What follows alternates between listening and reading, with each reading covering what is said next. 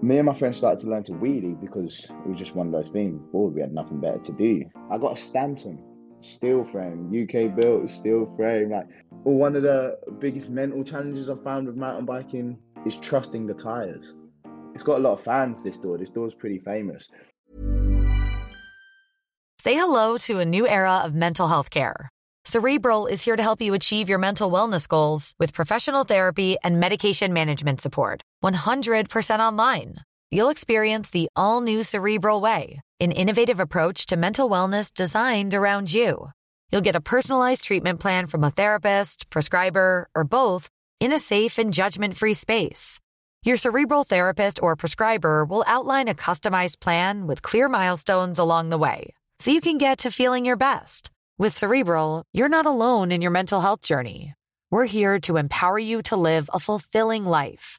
So take that first step towards a brighter future and sign up today at Cerebral.com/podcast and use code ACAST to get 15% off your first month. Offer only valid on monthly plans. Other exclusions may apply. Offer ends July 31st, 2024. See site for details. Ryan Reynolds here from Mint Mobile. With the price of just about everything going up during inflation, we thought we'd bring our prices down. So to help us, we brought in a reverse auctioneer, which is apparently a thing.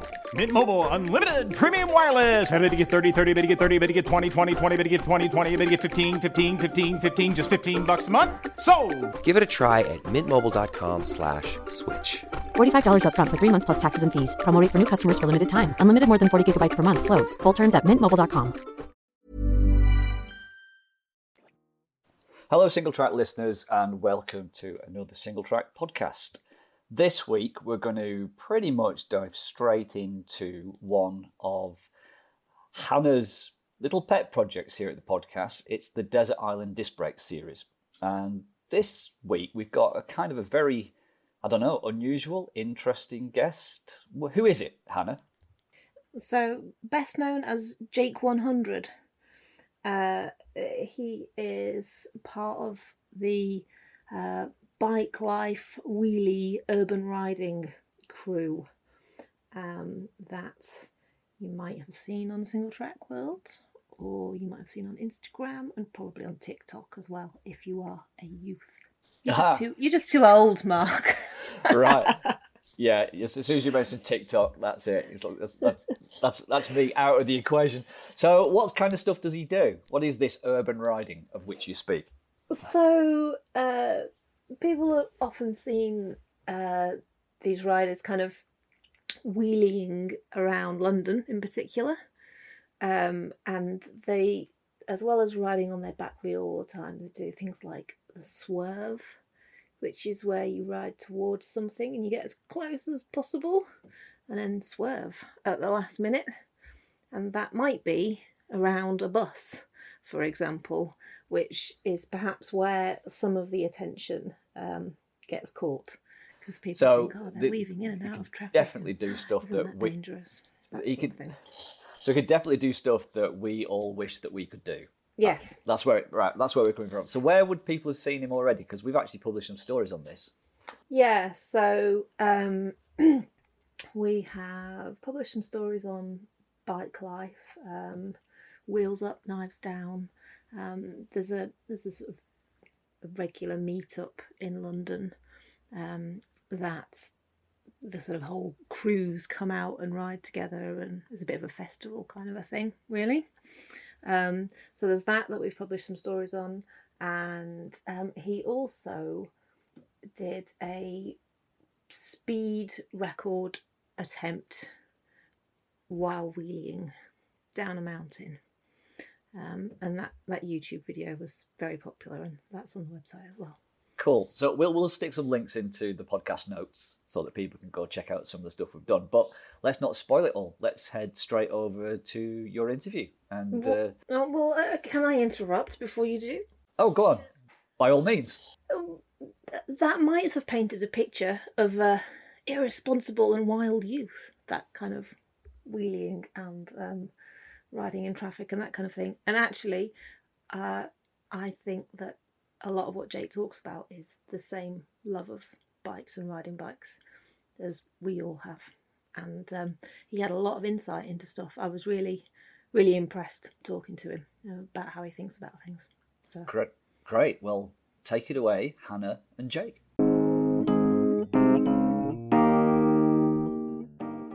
Hello and welcome to Desert Island Disc Brakes again. And today I'm joined by Jake O'Neill, better known as Jake 100. Hi, Jake. Hey, how's it going? All right. Yes. Good, Now good. then, I don't know how much Radio 4 you listen to. You're probably a bit young for Radio 4. I can't remember the last time I tuned into a radio. Yeah. So Desert Island Disc Brakes is a shameless rip-off of Desert Island Discs on Radio 4, where we talk through your life through the medium of bikes, and then we wash you up on a desert island or an island. It might not be a desert island, where you'll have to spend the rest of your days alone, apart from the company of a single bike, and a helmet and a toolkit and some trail building tools. So It sounds quite blissful, to be honest. yeah. Wow. So we'll see where we get to in the chat. I wonder whether you'll be needing a shovel as a trail tool or indeed a road roller, because you're a little bit different to some of the other guests I've had on, in that we're a mountain bike magazine, but we love all bikes, and you ride urban, bike life, wheelie, swerve and all that sort of thing. So that's where our readers may have seen you before. Yeah. Bit different, yeah. Just a tad. So when did you learn to ride, and what was your first bike? Oh, so I've learned to ride a bike since a kid. My parents had me on a bike since 2-3 years old. And then, yeah, like literally growing up, always loved bikes. My dad used to ride motorbikes, so I'd always see him coming out of the front garden on the motorbike looking super cool and stuff. And then, yeah, we'd just ride bikes, go on little bike rides with my mom, my dad, like proper little cute stuff. And then, yeah, as time went on, I got a BMX. Right. I'm always envious of people that have BMXs BMXs, because they always have all the skills. Right? That was all I wanted. Suddenly it became about tricks. I was an avid footballer on the side. Football was my goal, my dream, my passion. It was, if anyone asked me, what do you want to be when you're older, I was a professional footballer. And honestly, there was a chance I would have made it as a career. Like, there was a good chance with the level I was playing at and the mindset I had and how dedicated I was to football. But there was something about riding bikes that never allowed that career to kind of blossom, because once I got on a BMX, that's when the injury started to come. I was going to say, it's not good for your knees. Right? I've had 3 operations on my knee, literally talking about that. But, and then, yeah, that's kind of like when I started, obviously, yeah, I've been riding since a baby, but when I would say I started riding and taking it real serious was probably teenagers. Right. When I was a teenager, that's when I was like riding constantly, meeting all my friends on bikes, we're doing little meetups, we're just going to the skate park. And yeah, I would say about 12, 13 years old for that. And so lots of our listeners are more familiar with kind of the benefits of mountain biking, the experiences you get there, and the friendships you make. So what is it about bike life and urban riding that makes you tick, that got you just like, nah, not football, it's bikes? So once I'd torn my ACL on the BMX bike and I completely destroyed my knee, and football was kind of like, it was kind of in the past already. It's been a year and a half, 2 years of recovering, knee injuries, re-injuring it, getting it back, physio. Do you know what? And once that football was out the window and I'm now on a bike, and I now haven't got a focus like in London, like I'm chilling in my local area. And this was now, once I'd recovered from the knee injury and I started riding a mountain bike around my local area and just being out and about and trying to go to the park and be outside and be outdoors, that's when I had a year or two of, getting in bits of trouble and kind of doing the wrong things and being influenced by the wrong people. But then there became a point in that period of me kind of being a bit lost, like no football, not big on education, like, what do you do as a young person, right? Me and my friends started to learn to wheelie because it was just one of those things. Bored, we had nothing better to do. So we just learned to wheelie. We saw some of the older guys from the local area. They would wheelie their bikes too. Then started doing like little tricks to it. We got quite good because we were all like, me and my mates, we came from the BMX background. So we had a bit of understanding about the tricks and that side of things. Then for some reason we started posting on Instagram. And then at that point, I'm about 15, 16 when I've started posting videos on Instagram of my wheelies. And that's when suddenly my friendship group and my whole world kind of opened up, because now there was other young people similar age to me doing the exact same thing in their areas. Right. By like, you know, because we'd see the older guys wheeling and we'd want to learn, but now where we're younger and we've learned quicker and whatnot, we're connecting over Instagram now. And then my friendship group just became a lot bigger. It meant that it was the first time, apart from football, where I made friends outside of my local area. And then for me, what that meant is at the age of 16, 17, when my friends are getting in deeper and deeper trouble, you know, making like really wrong decisions and whatnot, I was just trying to go ride my bike and meet up with all these other friends that I made and film loads of videos and do some exciting bits and get our adrenaline rush and our kind of blood pumping through riding and through tricks, rather than all the other stuff that, you know, my friends back in my local area were doing. So for me, it kind of just, it really opened my world and kind of gave me a whole new community that we built together. And it was a major, major blessing. So you said it was Instagram that let you kind of meet people outside of the street you're on, kind of thing, in the first place. So do you think that think it's like there is maybe there are now, maybe it's grown, but do you think that those kind of community building opportunities, or like just being able to see that other people are out there that are like you, that aren't on your street, is that like harder in your scene than maybe other bike scenes where you see it on the telly all the time? I think for us, obviously doing the wheelies and stuff, there was no one for us to kind of look up to. There was no one, like when I started wheeling, there was no thing in my head that thought I could make a career out of this, in a sense, right? Because I was like, it wasn't even a thought, because there's no professional wheelie events, there's no professional wheelie riders, there's no, you know, there was no community. Well, I guess like historically there was like Hans Ray and trials riders and stuff like that. But did that not just I'd never enter heard your of them. world? I'd never heard of them until I became aware of Danny, and then I still hadn't heard of Hans Ray until 3 or 4 years back, when I'm like really in the bicycle industry and scene now. Do you know what I mean? But back in the day, like I was mainly aware of BMXers. I didn't know any mountain bikers. The only guy was Danny McCaskill, because his videos were absolutely viral 10 years ago. He was probably one of the first. He was a big inspiration, but even then, I didn't have a trials bike. They're quite expensive. Do you know what I mean? It's not, none of my friends want to do that stuff.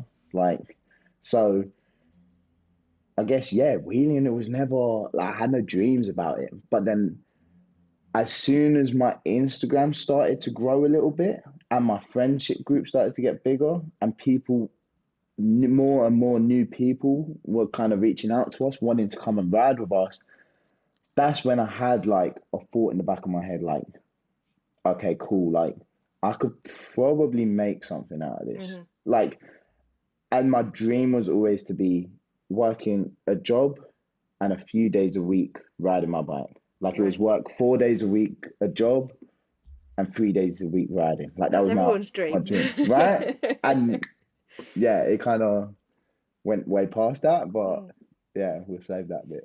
It's kind of interesting that I guess the algorithm or the algorithms of the internet have overcome something that the bike industry has somehow failed to do. Like somehow the bike industry has failed to speak to kids in London or whatever. The cities, Yeah. So I guess so. You're sponsored by Collective Bikes, obviously, Yeah. and Collective Bikes is like a desirable name in the bike life world, and like the riders, that's a brand that they look up to. Are there any of what the brands that I would know that are also making it onto that, like, ooh, that's the desirable list? Yeah, there's definitely. Do you know what it was like before Collective came around? When the scene was still fairly new, and it's, there were no brands, there were no sponsors. It's like there were the bikes that everyone wanted, which were, when we were younger, the Specialized ones. As a kid, Specialized was just like the golden brand when we were younger. And then there's the brands, like a lot of guys liked Boardmans, even though they came from, I think, Halfords or whatever. A lot of the kids in London liked Boardmans. A beginner bike that everyone would ride, or a lot of young people would ride, were B-twins, because of the decathlons in London, or the Carreras. And it's quite funny because I've noticed this thing once where it's like, depending what area you were from, you'd kind of end up on the same bike, because if you had a decathlon in your area, the kids would end up getting B-twin bikes. If you had a Halfords in your area and not a decathlon, all the kids were getting Carreras. So each area kind of had their own little bike depending on the bike shop that they were in.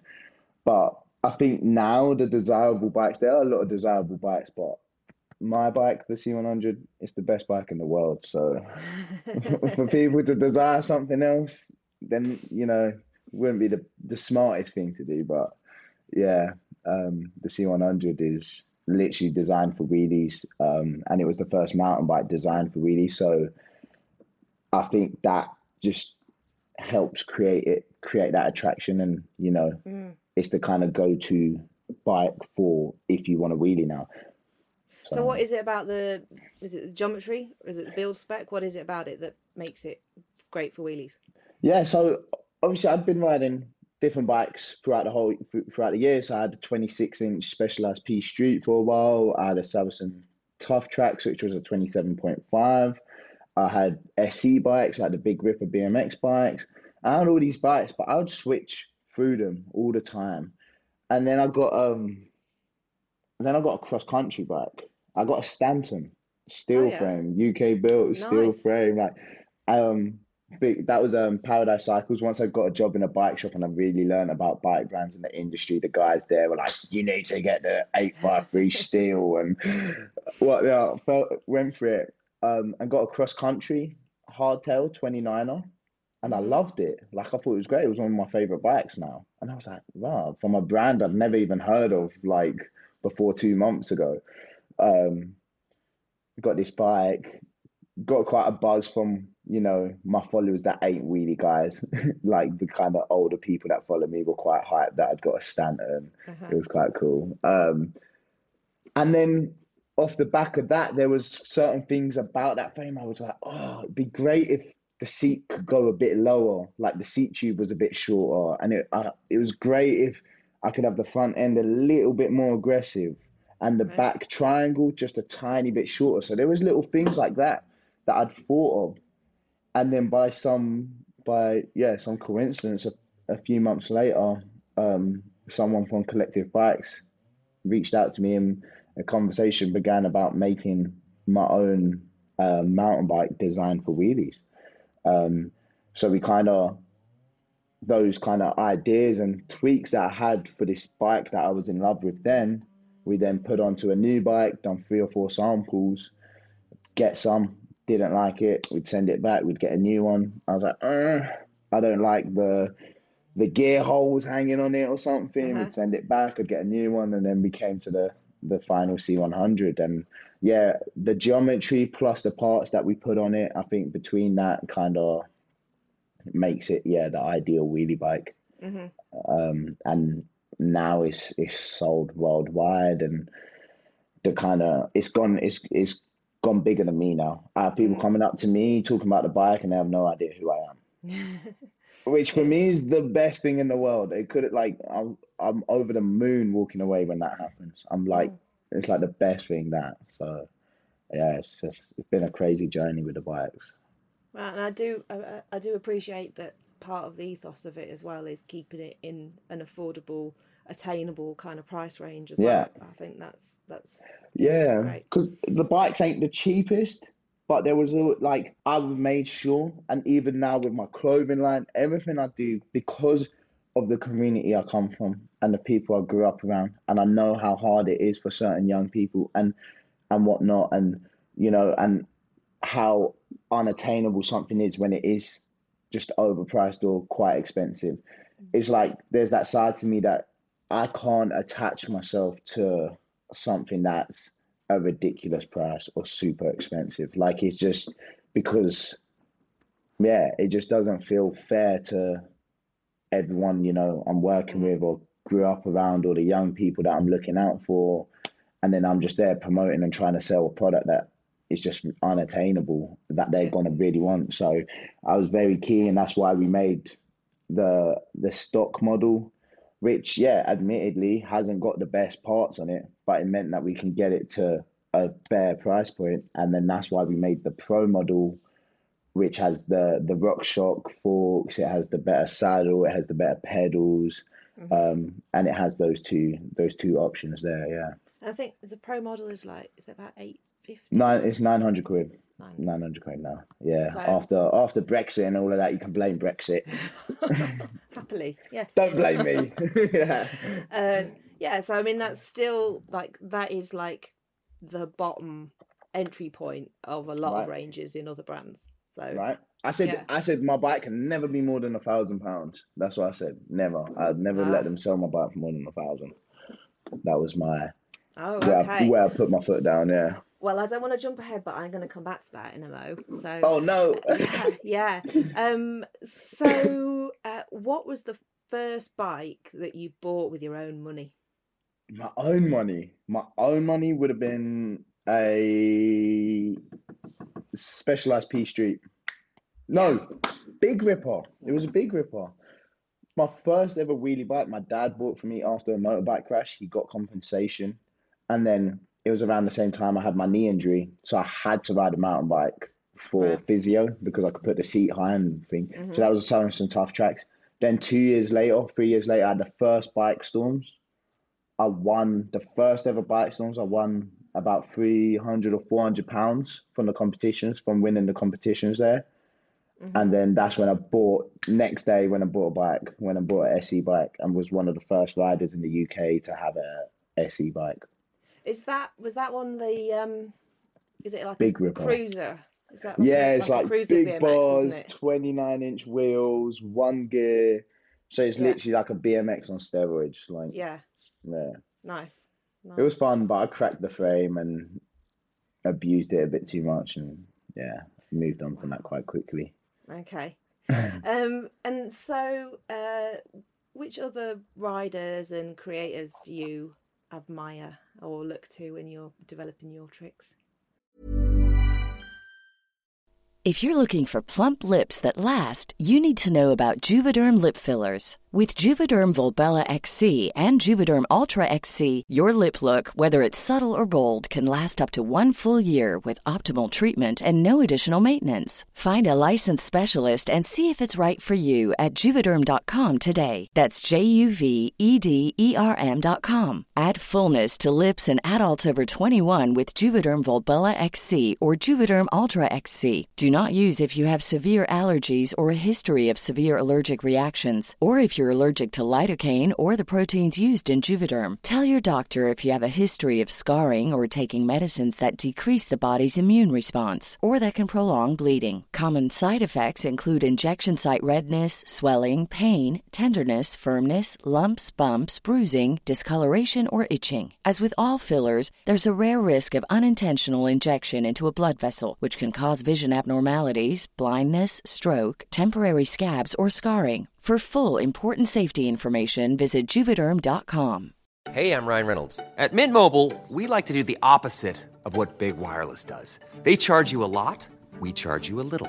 So naturally, when they announced they'd be raising their prices due to inflation, we decided to deflate our prices due to not hating you. That's right. We're cutting the price of Mint Unlimited from $30 a month to just $15 a month. Give it a try at mintmobile.com/switch. $45 up front for 3 months plus taxes and fees. Promo rate for new customers for limited time. Unlimited more than 40 gigabytes per month. Slows full terms at mintmobile.com. So on like a personal level, like who I kind of inspired by and stuff. It's a weird one because there's like this one. So I get this question here and there, and my answer kind of it changes, I guess, over time because for me, building my own style of riding and kind of having my own look to my riding and my whole brand in general, from content, the way my content looks to the way my Instagram is to the way my YouTube videos are edited, I always understood you can't just copy someone and try and do the same thing, right? Like, so what I would do is, and what I still find myself doing to this day is, I take little bits of inspiration from 10, 15 different people, right? So when it came to vlogs, I loved watching Casey Neistat, who's a big vlogger in New York, nothing to do with bikes, but there were certain things that I loved, his little time lapses and how he set the scene of the kind of the shots of the city and the skyline and stuff. So I'd take that element and add it into my YouTube video. But then I'd see like a BMXer doing double foot can, like where's both his legs over the side of the bike. So I'm like, all right, let me try and do that whilst I'm wheeling. So now I've taken that trick from this guy, content ideas from this guy. All right, now I look at someone like Nigel Sylvester, the BMX rider who's gone straight into the fashion industry. He's got to deal with Mercedes, Moncler, Beats, Nike. He's got his own Jordan shoes. And I'm like, wow, I want to have elements of that journey in my life. So I need to make sure my brand is super clean and on point, and I'm working with young people, I'm doing well, and I'm working as an athlete too. So then I'm taking elements from him. So to answer your questions, there's not really one person I could tell you in particular. It would feel unfair to be like, yo, this guy that's inspires fair me. enough. Like a good mixture of influences. Yeah. And, there was and a few of the tricks that I've seen you doing that, especially with like the wheel out ones, and you did one with like a, I don't know if it was a chain or a rope or something. You're like flipping the wheel up in the air, your friends, like a skipping rope trick thing. No, and it was obviously you were doing it like again and again and again. That really reminded me of like Tate Ross Kelly stuff, where you just like, how do you even think of that? He's incredible. So he's so when it came to those tricks, 100%, he would have been a massive inspiration. And me and my best mate who we'd do it with, would be there scrolling his Instagram like, all right, cool, he's bounced his wheel like this. Let's try and bounce it like this, or let's do it together. Like, let's add a person. So it's like, that was a prime example of the kind of mindset I have. Is like, all right, we saw that, but like, all right, cool. I love it. It looks interesting, looks fun, but how can I add my own bike life twist to it? And then for me, that means I've always kept my style unique. I've always been an innovator in my riding and content within the scene, because you're taking the best bits from everyone and trying to do it yourself. So And so obviously there's loads of effort and like trying again and again and again to get something to come together with some of the tricks. Yeah. But before you get on the bike, is there also like gym time and training as well? Or is it just wheelies and swerves and you just get out there and play? So up until last year, it was wheelies and swerves and just get out there and play. But with a serious kind of tone to it, though. Do you know what I mean? There's certain days where, cool, we just go out and have fun and we ride into London, we get something to eat and we pop some wheelies, have fun and go home. But there are other days where it's like, okay, we're going to go to Alexandra Palace, which is the big hill, and it's a really steep road. And we'd do tricks down it, ride up it, tricks down. We'd be there the whole afternoon, 4 or 5 hours. So there were days where we'd, focus on progression of tricks rather than let's just ride through the roads and have a bunch of fun. Until last year I started training though. I started to take, switch into more of an athlete mindset, because I'm like, all right, cool, I've progressed so much trick wise and how I ride my bike. But now, like, once again, it's like all these professional athletes that I look up to, they all train in the gym. Why am I not training in the gym? Will training in the gym improve my riding?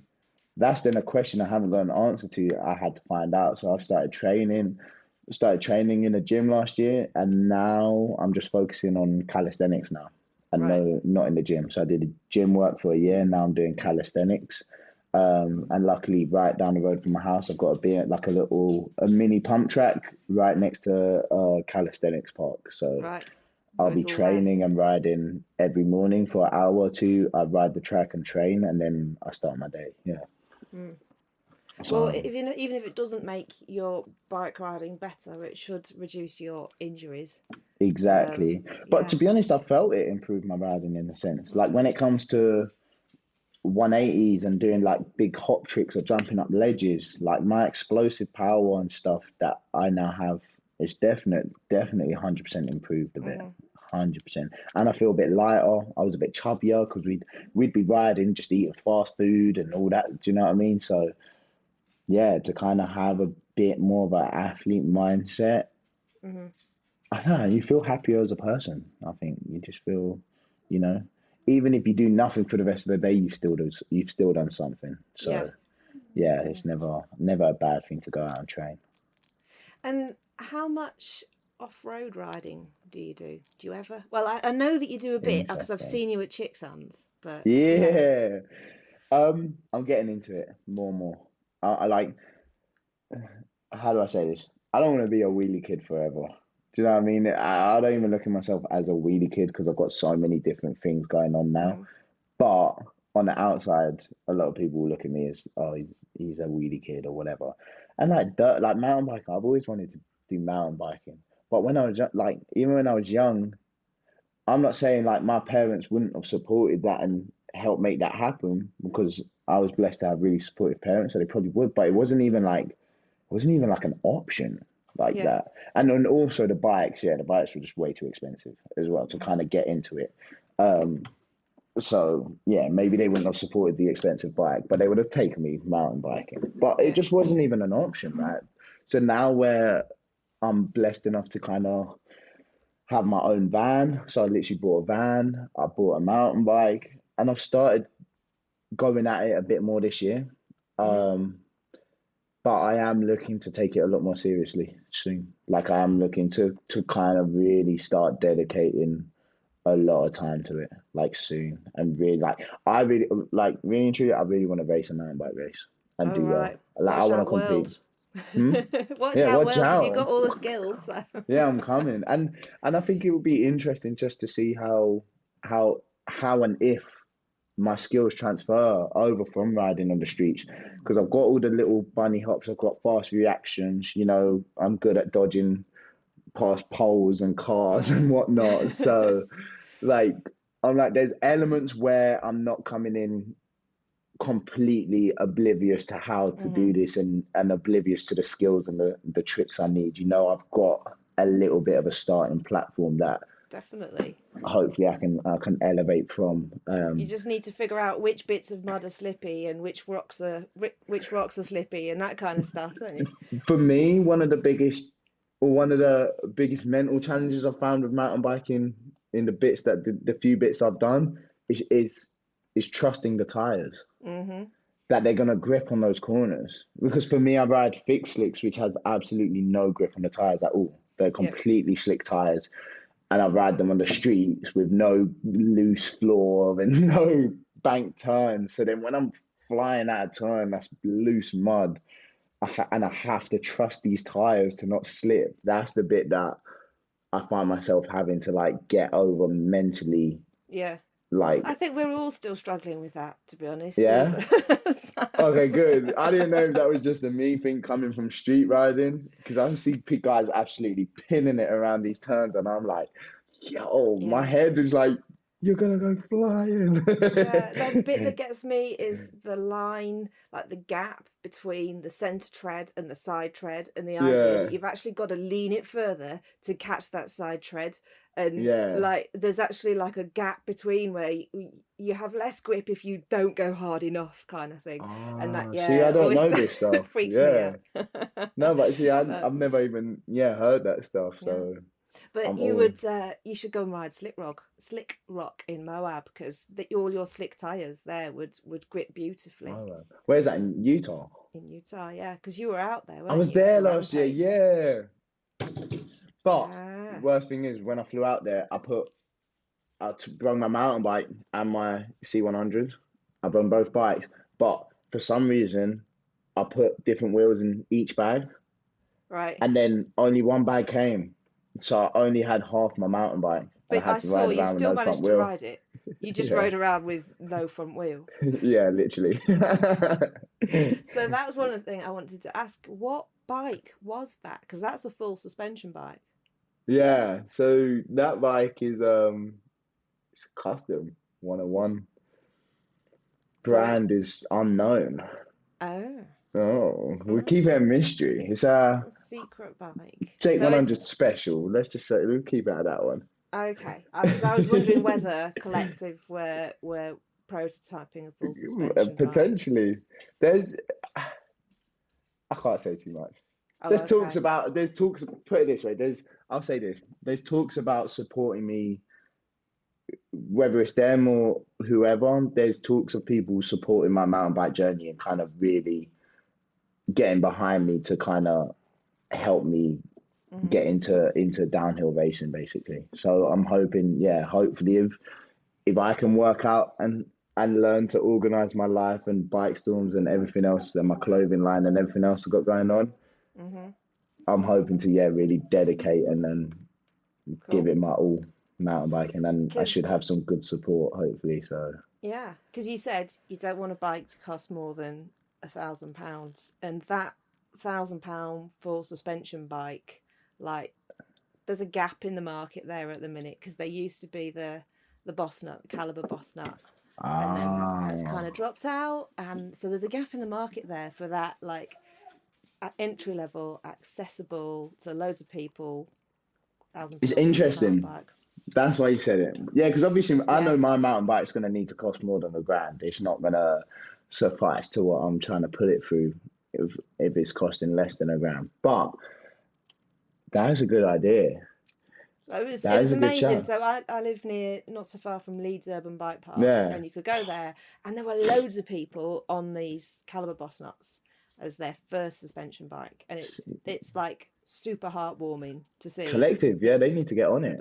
So they need to get on it. And with me going into mountain biking, I obviously want to try and, when I can, bring the community along with me. So there's talks and stuff that I was talking about with Nay and whatnot about.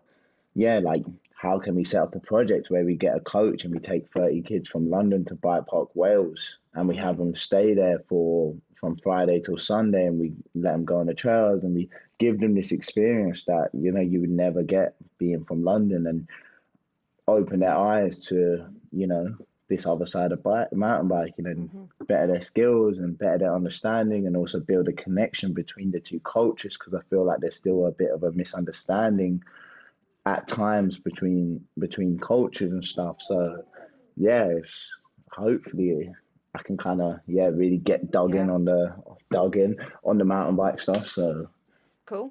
We'll see how it goes. Now you obviously went out to Rampage to watch that, which I'm very jealous of, because I really want to go. I was supposed to go last year, didn't get there. I'm trying to get there this year.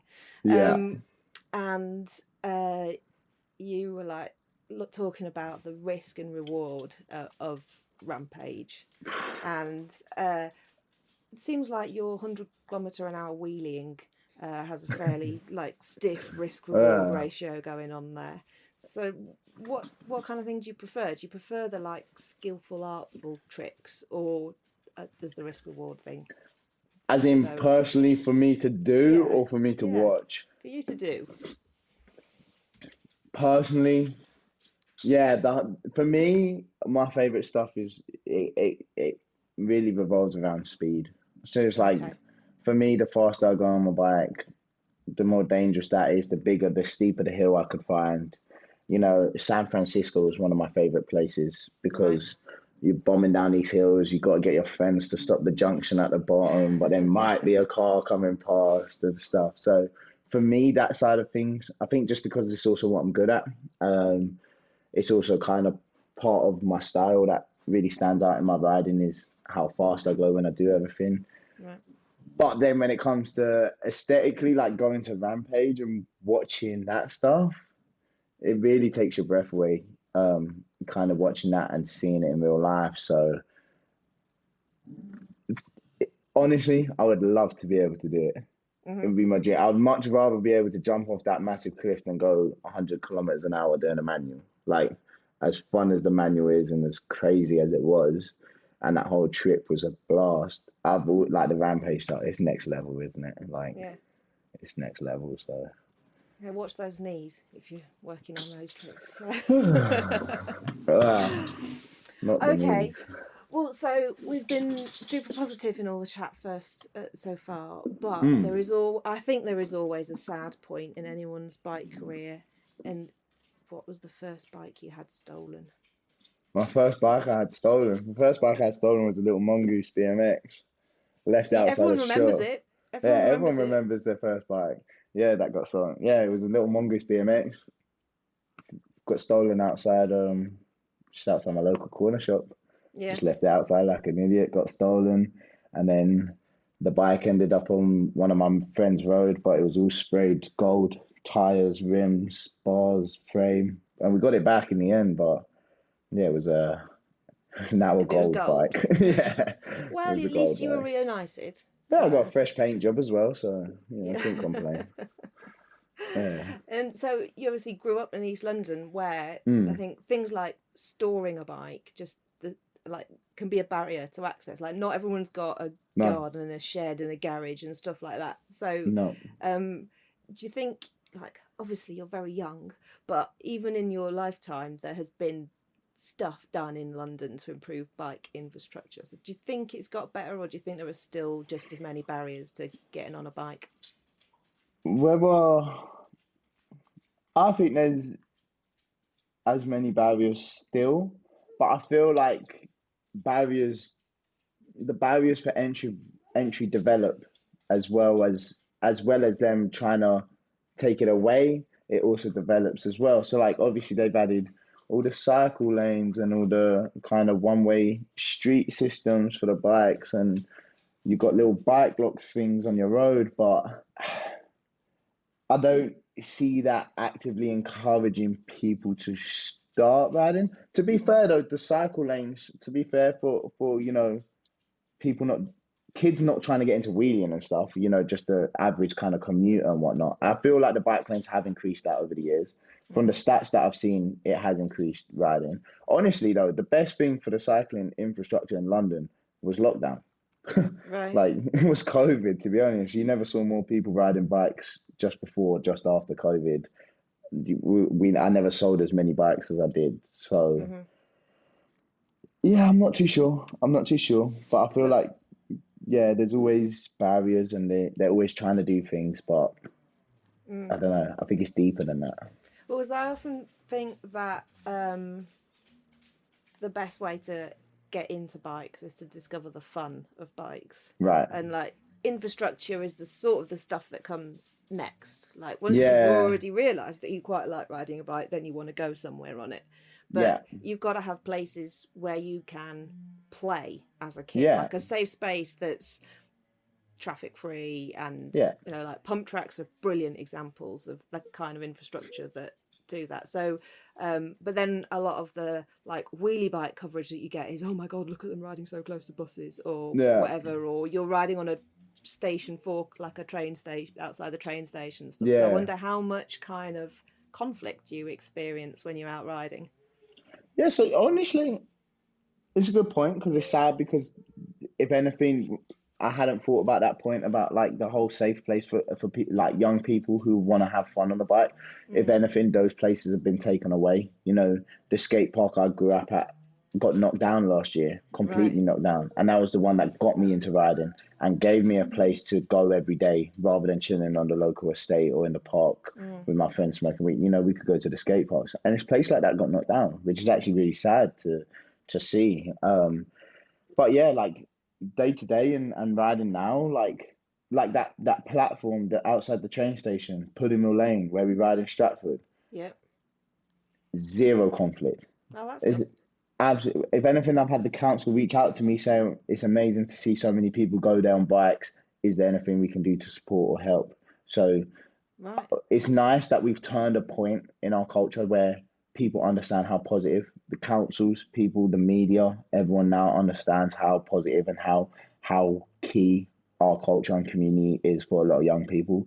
So that platform in Stratford, outside the station that we've had, we have absolutely zero trouble. We'll have police coming onto the platform and filming clips to show their kids or whatever of us doing tricks with no front wheel. We had police coming up to us in lockdown. I'd spent most of my lockdown was spent there. One of my lockdowns was I spent more time there than at home probably. I was there all night, every single night, riding, practicing. And police would come up, they would call us tricks. They'd, oh, we saw you guys yesterday, you're here again. Like, we actually had no problem. And then I think when it comes to the road riding, you know, and touching on the point about, like, you know, young people getting close to cars and all that stuff, and that can obviously potentially cause conflict. But I think in London, especially, I think in some of the rural villages, you might get a bit of a different reaction because it's a different culture. There's less things going on. But in London, it's like, you see us and we're gone. You know what I mean? By the time you're even mad at us, you're still sitting in traffic. You know what I mean? Like, we're down the road, round the corner, getting a drink at a shop, and you're still like, wait. That's one of life's greatest pleasures, isn't it? Riding past the traffic jam. Right? And people just being mad that you're on a bike, but like, you're never going to see me again. I'm already gone. So you might as well. So I think, like, honestly, like, back in the day when we first started riding and was riding around London, there was a bit more, like, clashing, not heads, but like the police didn't understand it. So we'd get stopped week in, week out, stop and searched, because they thought 10 kids riding around in tracksuits doing wheelies, they must be thieves. They must be they must be stealing phones. They must be on stolen bikes. Like, that was all they thought at that time, back in the day. The media, we had newspaper articles, gang of hooded youths terrorizing the streets. And we're like, what? Like, for us, it was a whole, like, it was like, that was like the complete opposite of how we were looking at it, right? And honestly, it was those situations that made me start doing vlogs on YouTube. Because vlogs for me was the only way I could get out our perspective. Right. We haven't got a newspaper that writes to the whole country, but I can have a YouTube video that can potentially go out to the whole country now. So we can now show how much fun we're having. We can show why we're doing it. We can talk about it. We can, you know, explain situations. We can show our skills off. And that's literally why I started YouTube. And honestly, now the love and support we get as riders in the city, I would say, is 80% positive. 85% positive to 15% negative. And even then, I wouldn't even know if we're getting negative support. You know, like, because as I said, by the time you see us and you're annoyed at us, we're gone already. Right. You know, so we don't even have that situation. But I'd be lying if, you know, we didn't have a car driver shout at us every now and then, or, you know, police tell us to chill out a little bit.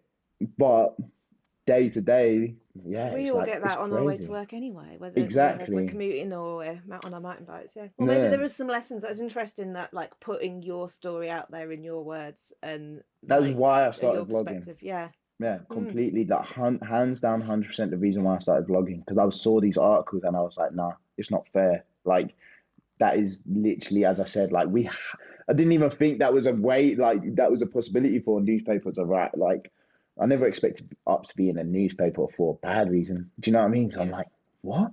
So yeah, we started vlogging and doing these challenges, and then that's when we built a massive audience, and that's when everything kind of took off and led to the Nike deal and whatnot that I had and stuff. And yeah, even touching on that, I was doing research online because I'm creating all these decks and presentations about bike storms, so I can reach out to brands and talk to the brands and, you know, get some support. And I found this article online from the police, a report. I think it came out a year or so ago. And it was actually a report about what they called bike storming, is what they called us lot wheeling through London. They called it bike storming. The groups of young people bike storming and skateboarding in the city. And it was a report literally saying how the police turn a blind eye when they see it, when they see kids wheeling and whatnot. And it was due to the fact that the police understand how positive and how good it is for these young people to, you know, get out of the area, go into central London and do that. And the police also admitted that as much as you might see these negative comments online or complaints, none of them are turning into 999 phone calls. None of them are turning into, yo, this kid just smashed my mirror or hit my car, or this kid just hit someone, or he stopped. Like, none of those complaints or negative comments you see online are actually turning into 999 calls or anyone actually taking action. Yeah. So then, which then also reinforces why I take all those negative comments with a pinch of salt. Like you could be anywhere in the world, never experienced, never learned, never watched any one of my vlogs, and you've commented that. Like, how can I, you know, accept that as a negative comment? I can't. I just look past it, you know. That's So, well, on your island that we're going to send you off to. Oh no! Yeah. You get to choose your island. You get to design it and play Oh God. no! Okay. Yeah. So you said you're going to go in for mountain biking, but then are you going to leave the tarmac behind? Are you going to have an urban island? Like, what are you going to design? What's it going to look like? Damn, that's a question. I would honestly, my island. First off, I'd call it Hondo HQ because it's Jake 100's HQ. It's going to be my headquarters for the rest of my life. Mm-hmm. I'm going to, you know. Is this going to be Bond villain kind of island or Tracy Island? No, I think mine would be a mix of, you know, it will have some Bond villain elements, but I would say in a positive way, you know, in a welcoming, you know, nice looking way. I would definitely have some trails though, 100% have some trails. Mm-hmm. I'd have a dirt jump line that I would just build bigger and bigger each week. So I had to go bigger. Next thing you know, I'm doing them 100-foot jumps, hopefully, hardline style. Would I have can I have tarmac and dirt jumps? You can, yeah. Oh my God, I'm having tarmac, but I'm using all the sand on my desert island and building it in a slant so my tarmac can be slightly downhill, and I can have a nice little downhill strip on it. Downhill tarmac strip with a nice corner at the bottom for me to like swerve around. Some dirt jumps and like a half pipe. Okay. I think I'd be good to go. Okay. Yeah. And then obviously a C100. Oh, well, we'll come on to that. So, okay, cool. You said you'd want to be able to dig your dirt jump bigger every week. So I think that probably answers my question, which is you can have someone go and build everything for you, or you can build your own. And you're saying you'd like to build your own. Does that person who builds them for me live on the island with me? No, that's it. And they build it, and then that's it. You're stuck with it. That's it. You can't change it. But all the effort of building is gone, and you just have to ride. But I'm like, oh, no. I'd rather just have no contact and just freestyle myself, I think. And because then it's yours, you know. You can be proud of it after. You can, you know, you can fuck it up and it doesn't matter. Like, I swore, sorry if that's not allowed. But yeah, I think I'd just freestyle. But yeah, tarmac strip, slightly downhill. That would be first. Number one priority would be that, with a nice little flat corner at the bottom. Perfect. Yeah, okay. Like not cambered. It's just gonna be flat. See, you're gonna have to learn some berms in mountain biking because flat corners are usually our enemy. And yeah, not good, right? Yeah, that's what I mean. But that's what I'm saying. Like that's why. If you learn the berms, then you're going to burn us all. Hopefully. Yeah, hopefully. So, is there a bike that you have lusted after but never actually owned? Oh, yeah. Pretty much any e-bike. Oh. Yo, I just want an e-bike. A full suspension e-bike, downhill e-bike, whatever it is. I just want one, to be honest. I lust over them. One? Yes. A few of them, a couple different ones. I just want one. You know, I went riding with Win Masters one time, in the south of England somewhere, mountain biking. This was a couple years back, and he was just Wait, he wasn't even on the e-bike. But I've rode one of his e-bikes. But I just remember that day he's so fit. What the, he's so like he was just absolutely smashing details. But yeah, I've rode a couple e-bikes. I've rode one of his e-bikes before. And just going mountain biking with an e-bike, I think it looks like a game changer, to be honest. So It's a lot of fun. Yeah. yeah, I don't know which e-bike I'd want specifically. I just want a fast one that isn't too heavy. Yeah, any e-bike really. Okay. Well, hold that thought because we're going to Okay. come to Oh, bikes again in a moment. But you're interesting. going to have a lot of time on your hands on this island all by Oh no. yourself. Yeah. So, what skill do you think you might learn? It doesn't have to be a bike skill, but how are you going to fill your time? What skill? I think bike skill wise, if I was to learn bike skill, that's why I said the jumps, and I'd make them bigger each week because Hmm. I think that's where one of my weak points, especially when it comes to the mountain biking and the dirt riding, is the gap jumps. Yeah. Still not the biggest fan of them. So like that's why if I have my own desert island and I'm there on my own with nothing to do, I can just build a small gap jump and just make it bigger each week. Just dig out the middle, make it a bit bigger each week. So I definitely learned that. And another skill, what would I learn? I guess I'd have to learn bike mechanics without any tools, right? Because Well, we if my will send bike's you a broke, mechanic I'll get a to do mechanic. once a year. They'll come and visit, and you can Wow. choose something. I can choose my mechanic as One task. well. They'll do one task for you. I can choose my mechanic as well. Yeah, but you don't. They're not going to live there, so you can chat to them No, briefly, but then they're going to have to go away again. that's cool. Bike Shack. My guy, Bike Shack Leighton. Plug him Right? in. Best bike shop in East London, maybe even the whole of London. I'd have him come down and then fix my bike for sure. But what skill? I don't know what other skill I'd learn. I feel like I'd have to be on the island and in the situation to understand what skills I need. I guess I'd need to like climb trees so I could get like food and stuff. Right.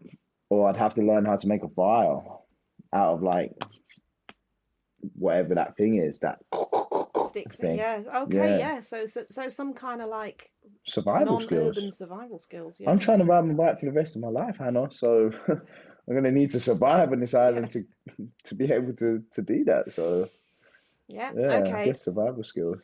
Now you Unless you're gonna send me a chef as well, then wouldn't no, mind. you're No. going to be stuck there. Okay, fair. Just the So mechanic. you only get to take one bike to the island to ride forevermore. Now you have just expressed quite a strong desire for an e-bike, Yeah. but you've also said quite a strong desire for the C100. So what are you going to choose for one bike forevermore? And How those much giant gap time? jumps. How much time do I? Oh yeah, the gap jumps with C100 is not the best. How much time do I have to prepare my bike before I go to this desert island though? Oh, you can have the bike like sweet. It will be exactly as you want. It could be an imaginary bike of the future. Oh yeah, I think I'd make the first ever or second ever because there has been one before. Electric C100. Yeah. Yeah, we'd make an electric one and take it over there for sure. Okay. I think so because then it's the best of both worlds, right? Like, got the e-bike But it would and be the a best bike. hardtail. It would still be a hardtail, wouldn't it? It's fine though. We just Your poor knees. Those gap we make jumps. do. Nah, because I'm gonna land them so cleanly, so smoothly. My knees won't even feel a thing. I tell love ya. your optimism. Hell yeah! Oh, I'm gonna be there for the rest of my life, so I Okay, have to so be. your next thing you get to choose is a book to take with you. I'm tempted to say it should be like Knee Surgery 101 or something. But, A what book would you like a take? book or a magazine. Mm-hmm.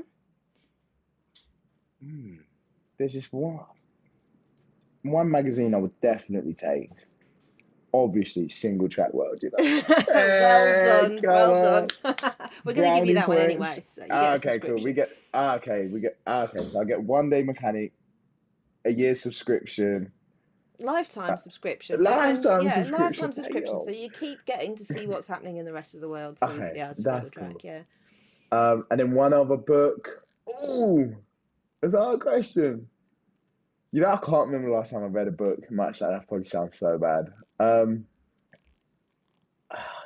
Honestly, do you know what? I'd take a colouring book. A colouring book? Yeah, because, wait, look. Okay. Like, yeah, because, yeah, Pass a the colouring time. book. Yeah, pass the time. You can create your own story with it, you know. You'd have to find things on the island to make those colours, because unless you're going to give me paint as well, I'm just chancing my luck here, or colouring pens. But I'd get a colouring book, yeah. I mean, it's nice and simple, you know, you can, yeah. And you can also take one album with you. I know you're too young to actually do albums, really, but you Pretty can't much, take yeah. Spotify, so I'm afraid you're going to have to narrow it down to an Oh, album. music album. I was there thinking a photo album. God, no. Music album. Oh, Album, yeah. damn. Oh my God, I don't know. Who listens to albums anymore? Exactly, I know. That's like a CD, right?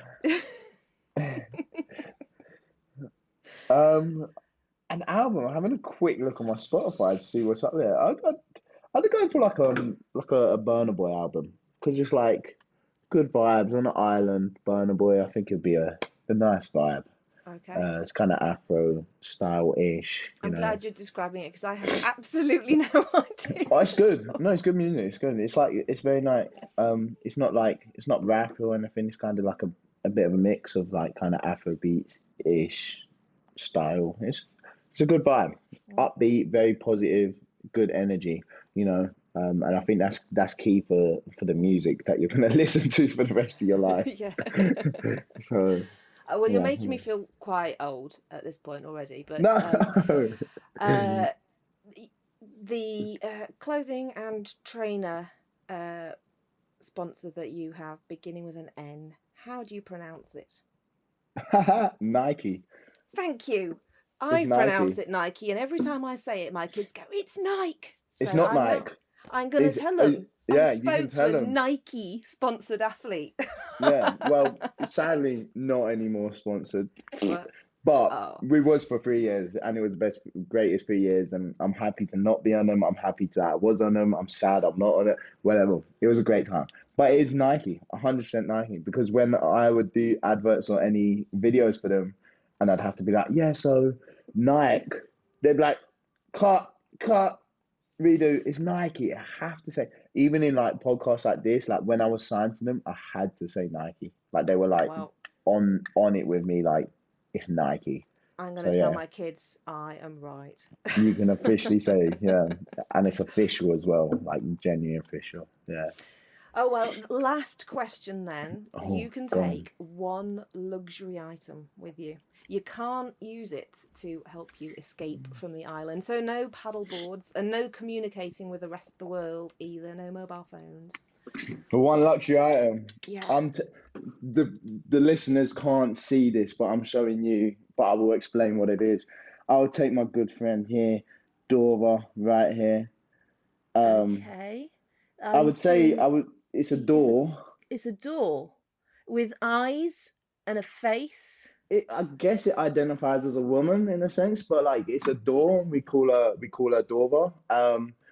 And it's been a key part of bike life. It's got a lot of fans. This door. This door's pretty famous.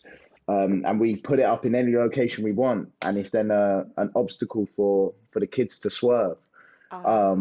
So if I'm lucky, you know, I can bring that item, and I have an extra obstacle for my downhill concrete tarmac strip on my desert island. I can have a door at the bottom that I can, you know, get around. And then if anyone ever does come and visit, we have something, you know, a door with. And, you know, you could probably use it for many other things too. So you could pretend that there was a portal to another world on the other side of it. I could just pretend I had some privacy on my island. Just put a door, you know, in front of it.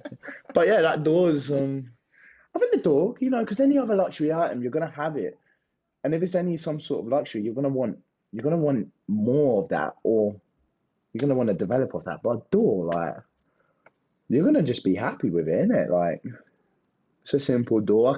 I can keep adding artwork to it. I can just keep making it look better.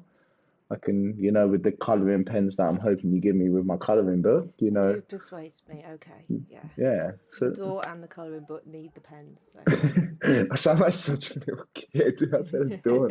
My two items would be a door and a colouring book. Yeah, I don't know. Otherwise, though, what have other people said for luxury item? Some What do people you want mean? like woodworking tools and stuff because loads of people have said they want to like learn to make stuff out of wood. Boring. But I applaud your if you have luxury, just want more, just be happy with what you've got. Kind of that's a very nice philosophical outlook on life. It's just simple then as well, because it's like, well, cool, just deal with what I've got. But if I've got something that, that might break or think, or I'm gonna want a better saw when my one gets weak or something. No, I just got a door, innit? Like, what more do you want? What less do you want? Probably. Well, in that case, I think it's just about time that you go and build that electric C100 because the ship is coming in to take you and the door off to your desert islands. Thank you very much for chatting to us before you go. It's been a pleasure, and I'm hoping you come and visit one day when you bring me my year-long, my lifelong subscription. Hopefully you hand deliver each one. Oh, a hand That's what I'm delivered? expecting. Oh, okay, we'll see. Perfect. Thank you very much. All right.